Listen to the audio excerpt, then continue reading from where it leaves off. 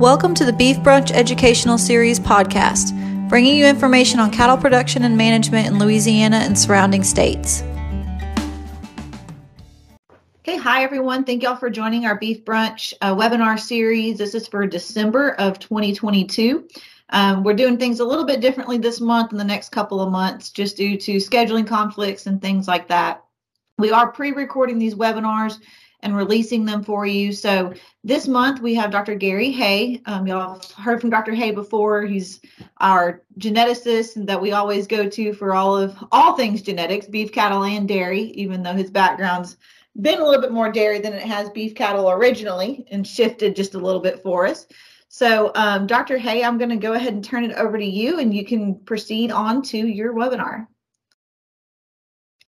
Okay, Ashley, thank you. Morning, everyone. Happy holidays, getting close to Thanksgiving and Christmas. And I thought this would be an appropriate time of year to talk about trying to improve maternal ability in beef cattle a little bit.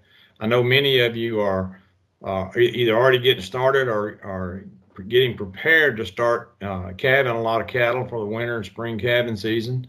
So I thought we'd talk a little bit about some of the techniques you can use to improve maternal ability in beef cattle this morning.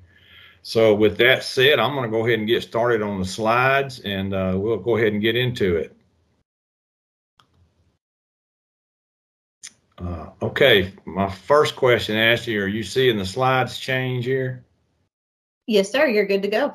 Okay, good to go. All right. We're going to talk a little bit here, first of all, about what is maternal ability.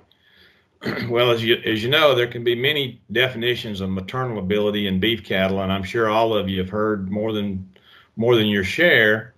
Probably the simplest and easiest way to understand maternal ability is it is the ability of a cow to produce and wean a healthy calf every 12 to 14 months. I think that's what most of us in the beef industry and even in the dairy industry are striving for. However, at best, maternal ability is usually a loosely defined term that can be very subjective.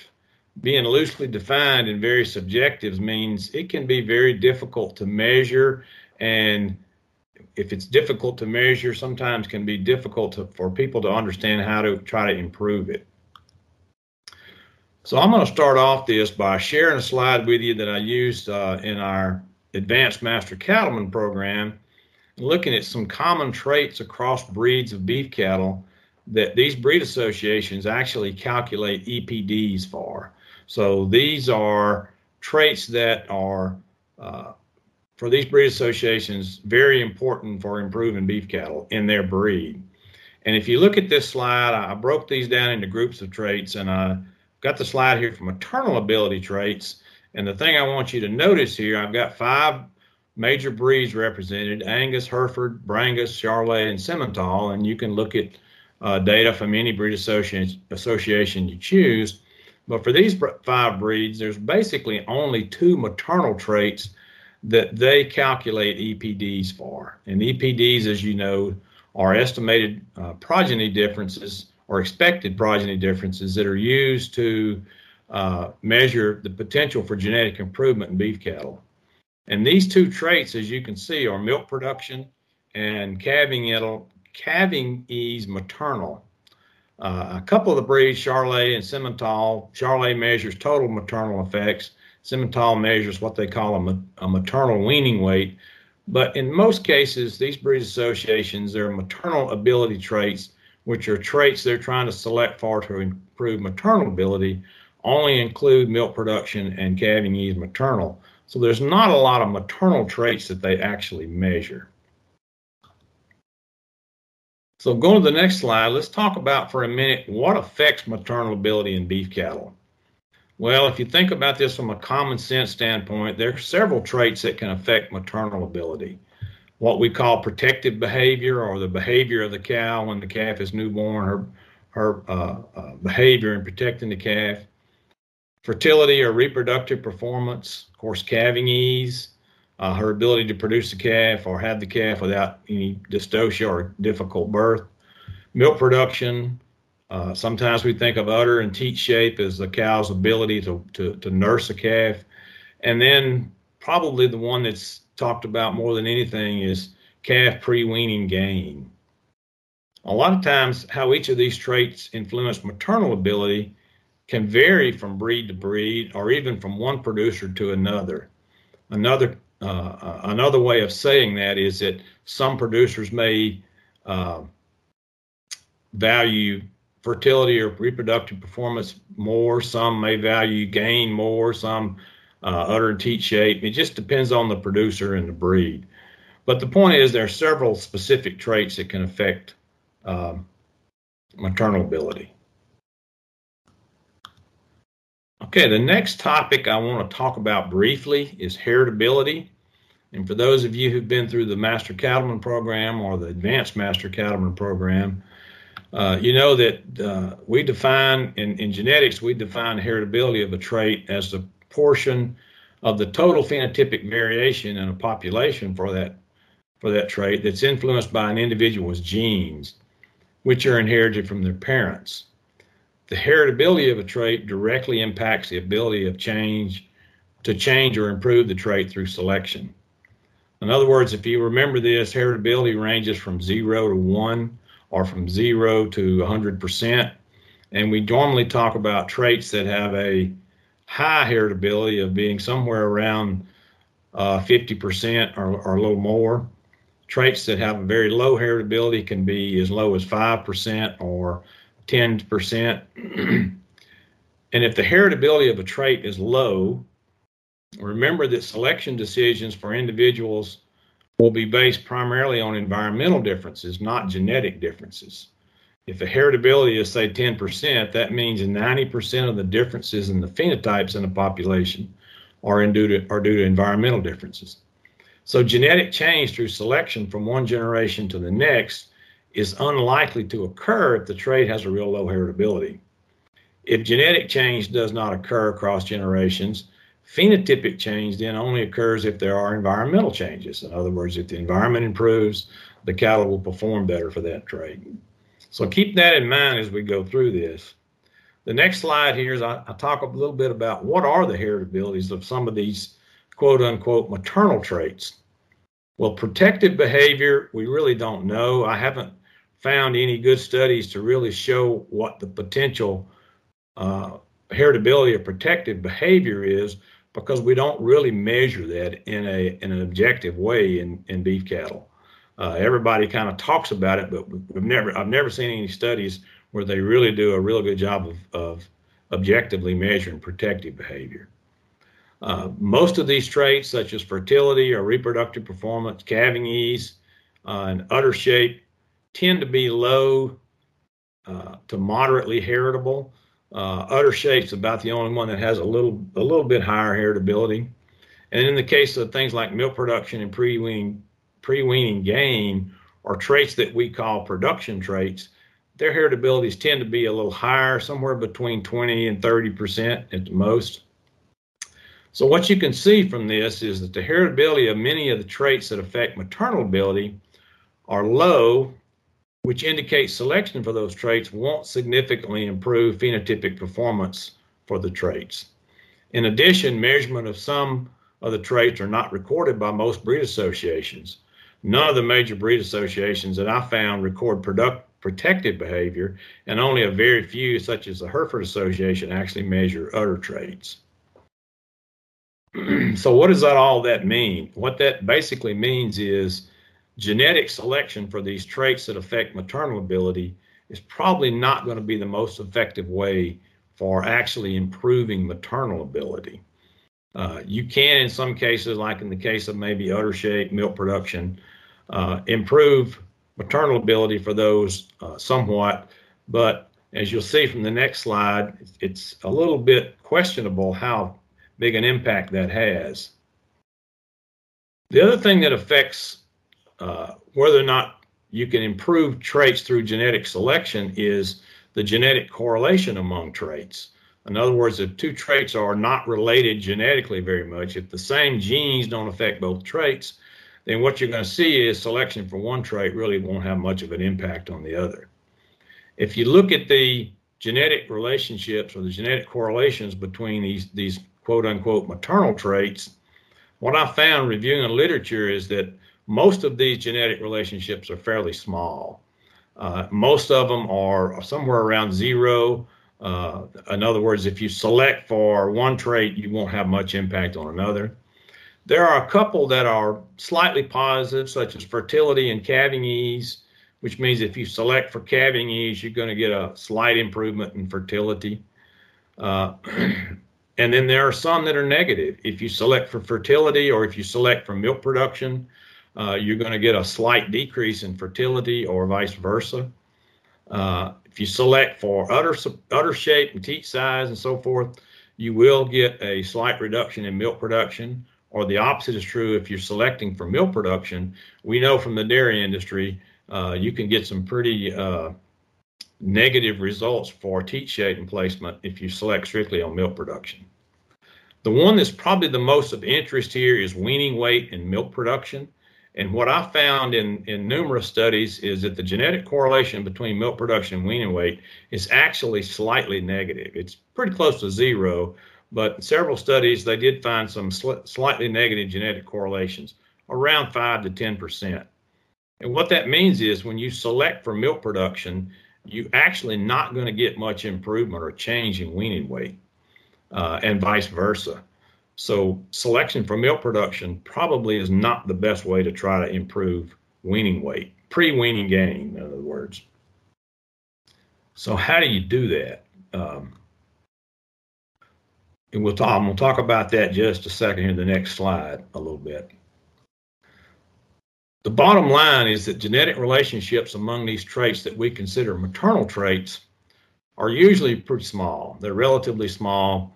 Combined with the low heritabilities for most of these traits means selection for any of these traits are probably going to have only minor impacts on the overall maternal ability of a cow. Numerous research studies, on the other hand, have shown direct selection for many traits has a much longer impact on phenotypic performance for that trait than selection for some maternal trait which supposedly affects that trait. And probably the best example of that is selecting directly for weaning weight will have a much greater impact on weaning weight than selection for milk production in beef cattle. As a matter of fact, several of the studies I reviewed, the results for direct selection for weaning weight had almost twice as much impact on actual pre-weaning gain than selection for milk production in beef cattle. So the bottom line is, from a genetic standpoint, maternal ability is kind of difficult to measure objectively. It's pretty loosely defined terms a lot of times. And you know from listening to me in the Master Cattleman class, as geneticists, we like to select for things that are highly defined, that can be measured objectively, and that's the way you make genetic improvement. The heritability of several of these traits that are specifically related to maternal ability tends to be low, and the genetic correlations among those traits tend to be low, or in some cases even slightly negative. As a result, genetic improvement based on selection for maternal ability is probably of limited value in beef cattle. And that may be a surprise for some of you. Many of you is probably not, but there are a few breeds that kind of emphasize that, and I'm not sure that they're getting the best value for their efforts as they think. The next slide here. So how do we improve maternal ability in beef cattle? Well, if the heritability of those traits is low, most of the differences are environmental differences, then obviously the way we can improve maternal ability is by making environmental or management changes that enhance maternal ability. Okay, and I'm going to talk about these for a few minutes. One of the major ways to improve maternal ability and pre-weaning calf performance is through improved nutrition during the late gestation and early lactation. And we know this very well from the dairy industry, and there's no reason it doesn't work just as well in the beef industry. And numerous studies have shown that. Body condition scoring in at least 60 days and preferably about 90 days before calving is one of the best ways to improve maternal ability. Making sure your cows are in good condition prior to the time that they calve is the easiest way, or one of the easiest ways to improve their performance around the time of parturition and in early lactation and early growth period for the calf. So mature cows, as you've seen this before, should have a body condition score of at least or a minimum of 5, and bred heifers probably a minimum of 5.5. And what we usually say is mature cows 5 to 5.5, heifers 5.5 to 6, 90 days before calving. And if your cows and your heifers are coming into calving season in poor condition, then that usually warrants some kind of supplemental feeding, some kind of grain feeding in addition to just hay, starting prior to the time calving season arrives. If you supplemental feed, that will usually pay for itself in improving those poor body condition scores, and it will improve not only pre-weaning growth in those calves or early lactation growth in the calves, but also post-weaning calving reproductive performance in the cows. In other words, you all, from common sense, are aware of the fact that cows get in better shape earlier, they're going to breed back quicker. So there are also several other management techniques that we can use that can have major impacts on maternal ability, and I'm just going to go through these real quick. The first is probably to breed your first calf heifers to high calving ease bulls to avoid dystocia. I mean, if you want to wreck a cow or heifer's maternal ability, difficult births will do that very easily. Not only do you get heifers that don't breed back very well, but those calves born to those heifers tend not to perform as well. So body condition score on all your pregnant cows and heifers 90 days before calving seasons, another management tool you can use so that you can supplemental feed prior to calving if needed. One of the other suggestions I would make to everyone is establish a veterinary client-patient relationship with your vet prior to calving season to ensure that you're going to get some assistance with difficult births if you need it. You know, calling the vet once the cow has gone down and started the parturition process, never having established that relationship is going to be a lot more difficult to get the vet to respond than if you already have a relationship. Another thing I would suggest to all beef cattle producers, and you would think maybe this is not a problem, but I still see this as a problem a lot of times, is make sure you understand the impending signs of parturition prior to calving season so that you can go out and monitor those cows. And if you see an animal that's starting the process, you can start paying more attention and monitor them more closely. Make sure you have all your obstetric equipment, such as chains, lube, gloves, etc., on hand prior to calving seasons. One of the worst things that can happen is if you wait until a cow goes into labor, that then goes to try to start rounding up some chains or lubes or something if you're going to try to assist the cow. Make sure you routinely monitor all your pregnant cow, and I would say at least daily during calving season. I know there's still a group of producers out there that think cattle ought to have their calves naturally, but losing 2 or 3 calves because you're not paying attention to what's going on with your cattle is not a very cost-effective method when it doesn't cost you a lot to go out and make sure you're monitoring your cattle so that if one starts to go into parturition and starts to have some problems, you can pick up on it pretty quickly. And one of the things that I recommend to beef producers is to try to have some commercial colostrum available for your calves, particularly the calves of first calf heifers. A lot of times these first calf heifers don't have real good immune systems and they don't produce highly effective colostrum, and it will pay you to have some commercial colostrum available if you see some calves that are born kind of weak or heifers that look like they're not nursing, soon after the calves are born. And if you're going to give colostrum, it needs to occur sometime within the first day, preferably within the first 12 hours of calving. So those are just some tips. I know that a lot of you probably do these and many other things to make sure that you get your cows through this very important calving season. Your calves are healthy and your cows are healthy. The last thing I'm going to talk about here real quick is crossbreeding to improve maternal traits. even though I said genetic selection probably is not going to be real effective for improving maternal ability, there are some things you can do genetically that will have some positive effects on maternal ability. And the one thing more than anything else is probably crossbreeding. Crossbreeding can enhance maternal effects in beef cattle in two different ways. The first is, if you remember from the Master Cattleman programs, what we call breed complementarity, or the strengths of one breed offset weaknesses in another. The classic example of that is crossbreeding Herefords and Angus. Angus cattle tend to be known to have a little bit better fertility and maternal ability than Herefords, and although Herefords have tended over the years to have a little bit better gains. So when you crossbreed those, you offset some of the weaknesses that are found in Herefords and make them, the crossbreeds are a little bit more fertile. And that's just an example. The second way is through this thing we call heterosis or hybrid vigor.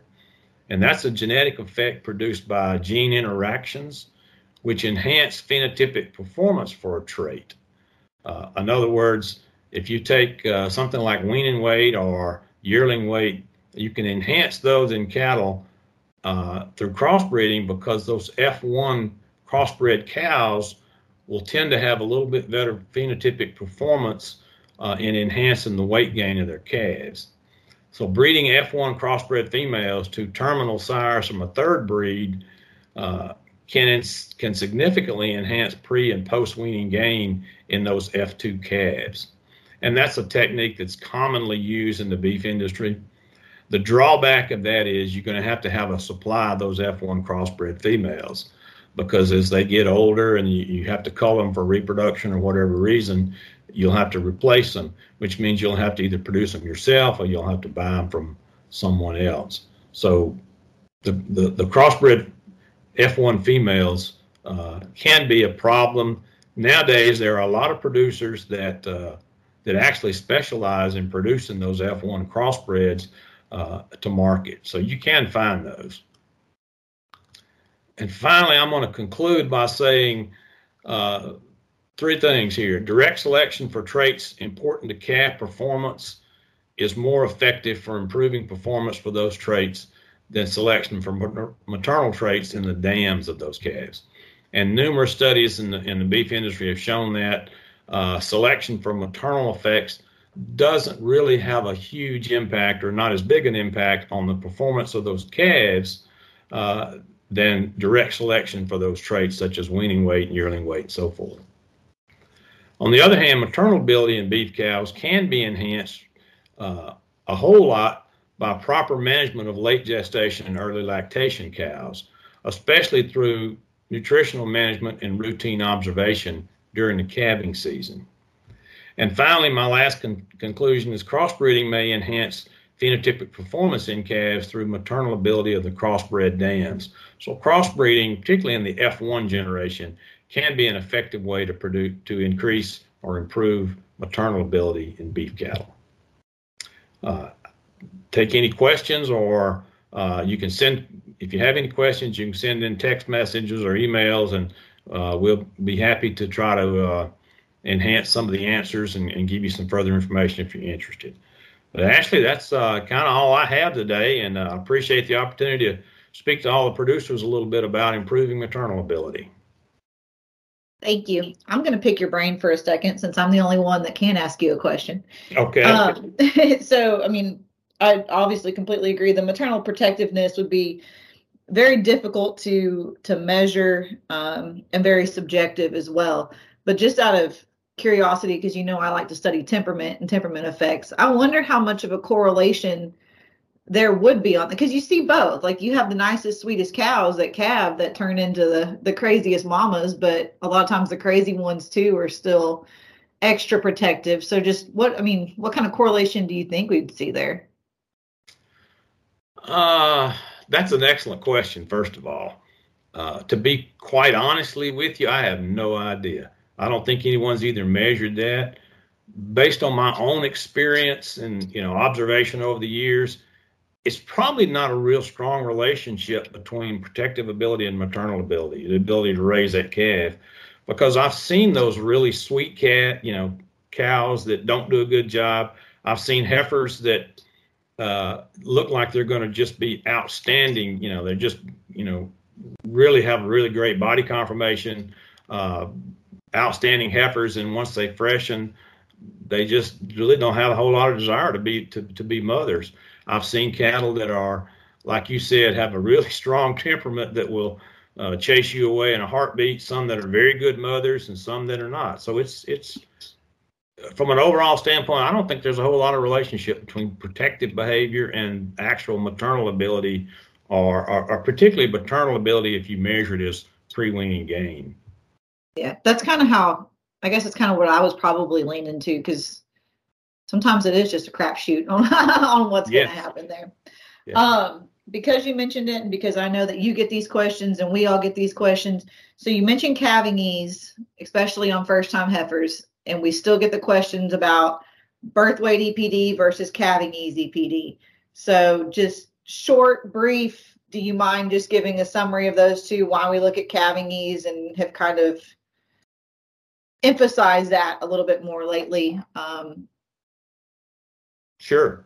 I think that's a very valid question, and you're exactly right. That's probably the one question we get more than anything else is what's the best way to do it. And I prefer that people select for calving ease for a pretty simple reason. Calving ease, as defined by these the NAAB and all these breed associations, is the percentage of individual heifers of a bull, or the daughters of a bull, that have little or no assistance during birth. So the higher that percentage, the higher the calving ease score for that animal, for that bull. Calving ease measures really the ability of the heifer calf to have the calf without any problem.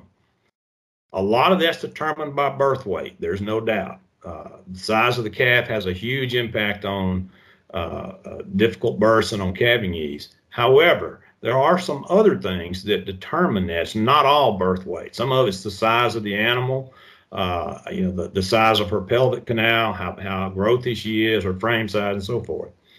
The reason that it's much better to use calving ease is because calving ease uses a combination of those other factors along with birth weight. If you just select for birth weight, and I've seen this in herds, birth weight's highly genetically correlated to weaning weight, yearling weight, and mature size. In other words, the same genes that control birth weight control those other traits. And what you can see, and I've seen this before, people that use strictly low birth weight as a genetic selection tool for bulls, you will get into some problems with weaning weights, low weaning weights, and low mature size or smaller mature size very quickly within 2 or 3 generations. I've seen this in purebred herds, as I said. So if you're selecting just on birth weight, it's going to have an impact on your weaning weight, your yearling weight, and it's going to have an overall impact on frame size and mature cow size. So you're probably better off selecting for, not probably, you are better off selecting for calving ease other than just low birth weight. Thank you. I just foresaw some questions coming in on that based off. Sure, we always get those questions. So I'll quit picking your brain. I'm just going to let them know a little bit about upcoming webinars. So I will put Dr. Hayes' email into the video and podcast descriptions for this. And then moving forward, as I mentioned earlier, we still have some scheduling conflicts. So in December, we have our annual conference for agents and specialists with Ag Center. So we're out for that. That's when Dr. Hayes' webinar is being released here. In January, you will have a pre-recorded webinar from Mr. Boo Persica, who is the meat science laboratory manager and an instructor in animal sciences. That was recorded during our Marketing Your Beef workshop this past July. And so he's going to be talking about the harvesting and processing of beef. And then, so that's going to be released on January 10th. So it'll come out at 10:30 on January 10th. And then February 14th, Valentine's Day, we have Mr. Tyler Bro, and his is also pre-recorded from that Marketing Your Beef workshop. He discusses quality and yield grades, both on the hoof, on live animals, as well as on the carcass. And so both of those will be posted as well. The last thing I'll mention, Dr. Hay had mentioned preparing for calving season. I did put together an article for one of our newsletters a year or two ago, where I have a list of different tools and equipment pieces that you should have, and just some other things, as you mentioned, the colostrum and things like that. If you'd like me to send that article to you, I can definitely do it. My contact is always in the video and podcast descriptions as well. I will be out on maternity leave by the time that this is being released into the world. So I will send it to you. No promises that it will be the same day, but I will be checking my email while I'm out, and I can get y'all that article if you're interested in that. That has that list together. So Dr. Hay, thank you again for jumping on with us today and allowing us to pre-record this so that we can get it out to everyone. Thank you, Ashley. I appreciate the opportunity to speak to everyone, and happy holidays and good luck to you.